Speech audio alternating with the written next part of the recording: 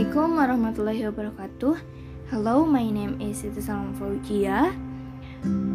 In public speaking class week 5, we learn about communication apprehension. Communication apprehension is a term that refers to the fear or anxiety an individual experiences as a result of either real or anticipated communication with another individual or group of people. It is a psychological response to evaluation that might quickly become physically evident as our body responds that the first bit threat. Next is physical symptoms of communication apprehension. The physical symptoms is like nervous feeling in your stomach, shaky hands, or when we delivering the message we talking too fast or not talking at all. Next is type of communication apprehension. There are 5 types of communication apprehension. Number 1 is threat. Number 2 is context. Number 3 is audience. Number 4 situational, and the last is personality orientation play a more significant role in early stage of meeting someone. Any communication apprehension experienced as the relationship develops will largely be related to situational constraints.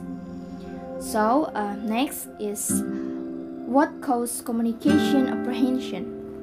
There are 2 main causes of trait like communication apprehension. First is heredity and second is environment. So, children are born with certain personality predisposition and or tendencies. Also, what happens in the child's environment will have some impact on the tendencies the child carries over into later life. However, because children are born with different predisposition and tendencies, they will react differently to the same environmental condition. People develop expectation regarding the probable outcomes of engaging in specific behaviors, such as talking. The more we find out that our expectations are accurate. So, next is how to reduce communication apprehension. What should we do is, the first is we must do most of the work ahead of time. Second is we must do strategically direct your attention during communication. And the last is systematic desensitization. It's mean a technique for treating anxiety and panic attacks.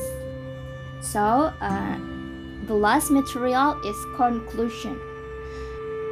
It is important for us to know what kind of audience characteristic we will face.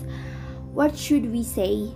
The point is we have to prepare everything as best as possible without feeling nervous before speaking in public, starting from gathering material, practicing, and showing the best. And the other important things is we must believe in ourselves. We must be brave if we speaking in public, and I know we can do it. And don't forget to confident. So I think enough. Thank you for listen this podcast. Assalamualaikum warahmatullahi wabarakatuh.